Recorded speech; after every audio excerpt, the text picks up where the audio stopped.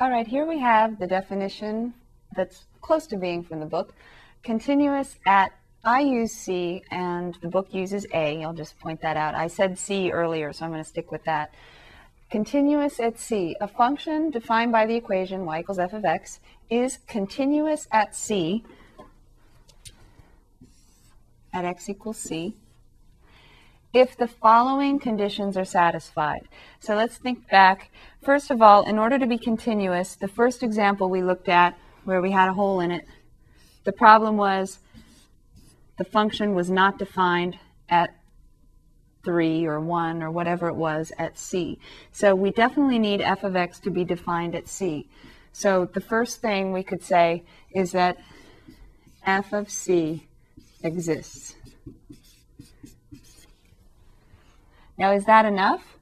What about right here? What if f of c is down here at, say, -5, and the function itself is going here? Well, that's not good, is it? Now, that's going to be our third condition. Even before that, here f of c is defined, right? It's right here.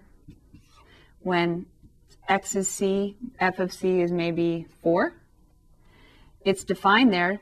Is it continuous there? Is the function continuous at c? There's a jump, right? And what did we say about the limit when there was a jump? That's our second condition. If the limit doesn't exist at c, then we don't have a continuity at c, do we? So we also have to have that the limit as x approaches c of f of x exists, and we're going to call it some number L. So the limit exists at c, and we're going to call it L. Now we're ready for that thing I looked at a little too soon. This function here, the limit does exist, doesn't it? The limit exists, and the limit is right there. I'm going to call it L.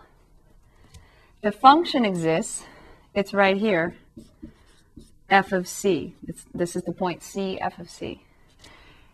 Do we have a continuous function on its entire domain? Is this function continuous at c?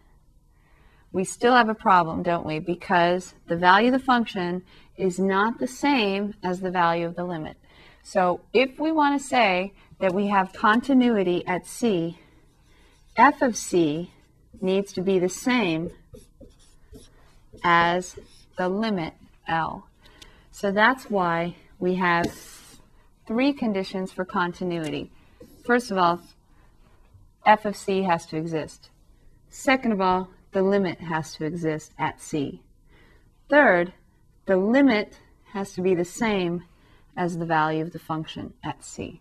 So our third condition, the limit as x approaches c of f of x needs to equal f of c as well. Or if you want to just say L equals f of c. But normally, I like to write limit because it's more clear that you're talking about a limit, not just some letter. In your book, the same definition exists, but instead of c, they use a. So that would be a here, a here, a here. It's just a dummy variable, meaning any old dummy letter can represent this quantity right here. So A or C, I'm just, you can't teach an old dog new tricks, and I'm used to using C when I teach this. So I wanted to be consistent with what I'm used to, but in the book, they use A.